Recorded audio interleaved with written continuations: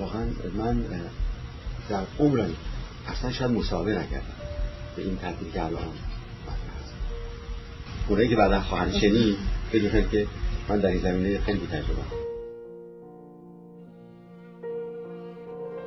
نخستین وزیر فرهنگ و هنر ایران، پدر او نصرالله مینباشیان، از موسیقیدانان معروف عصر قاجار و پدر بزرگش غلامرضا مینباشیان سازنده نخستین سرود ملی ایران پس از مشروطه بود. برادرش ارتشبد مینباشیان از فرماندهان نیروی زمینی ارتش شاهنشاهی بود.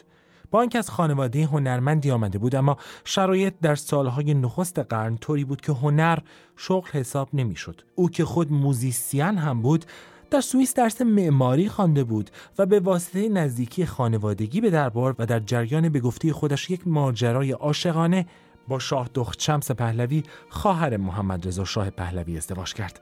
در بازگشت از فرنگ، او که از معماری گرفته تا موسیقی سررشته داشت، با پیشنهادهای مختلف کار مواجه شد تا اینکه در سال 1330 یه روزی که در کاخ علیحضرت ملکه پهلوی بودیم، اعلیحضرت اونجا بودن، یک دفعه گفتن خب پهلوی تو چرا نمی در هنر کار کنی؟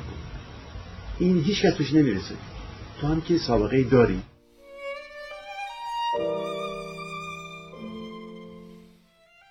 آن موقع وزارت فرهنگ که حکم وزارت آموزش و پرورش امروز را داشت، بخشی هم به نام هنرهای زیبا داشت برای امور هنری کشور.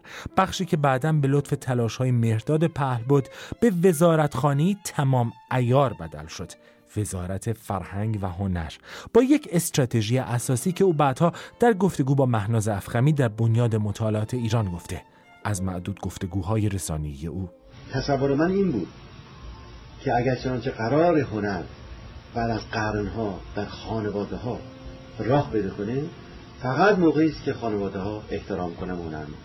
پس اساس کار ما بالا بردن هنر نبود، بالا بردن سطح اجتماعی هنرمندان بود و این کار ما به شدت تقویت کرد. و بقیه داستان از زبان شهبانو فرح.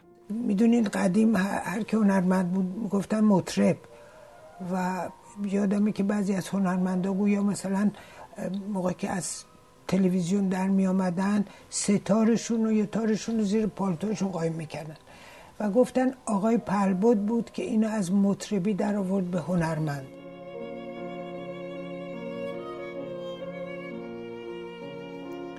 شهبانوی پیشین ایران که خود علاقه وافری به هنر داشته میگوید مهرداد پهلبد نقش بسزایی در پیشبرد همزمان عرضه هنر ایران در کنار هنر مدرن جهان داشته، حتی در خود دربار. اینجا میخواستم بگم که من همیشه موسیقی ایرانی رو دوست داشتم و جوونیمون مثلا جمشید شیبانی بود و قنبری، اینقدر دنبال موسیقی سنتی ایران نبودم، ولی بعد با کمک واقعا آقای پهلبد که بعد از اینکه ازدواج کردم خیلی علاقمند شدم به موسیقی سنتی یا قدیمی ایران. علاقه او به جزئیات امور را بسیاری از هنرمندان به یاد می‌آورند. گفته می‌شود که در دفترش به روی همه باز بوده. این تجربه عزت‌الله انتظامی پیشکسوت سینمای ایران.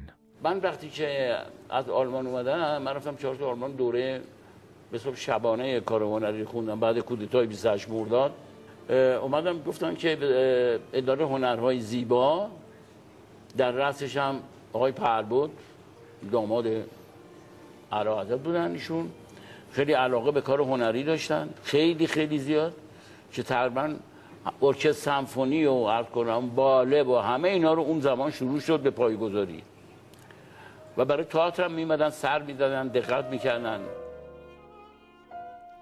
راه اندازی گروه کور ملی ایران، ارکستر سمفونی، سازمان ملی فولکلور ایران، سازمان ملی باله، تأسیس خانه اپرای ایران تالار رودکی، ساخت و راه اندازی موزه‌های مختلف، حمایت موج نوی سینما در ایران، راه اندازی مرکز تولید و نشر فیلم‌های مستند و عرضه این هنرهای پا گرفته در ایران در عرصه بین‌المللی از جمله کارهایی است که او کرد، به ویژه با حمایت و همراهی ملکه پیشین و البته با دردسرهای فراوان. بدونید وقتی که کار ما در دولت مطرح میشد، آخرین کار برای فرهنگ مطرح میشد، برای که لازم نبود.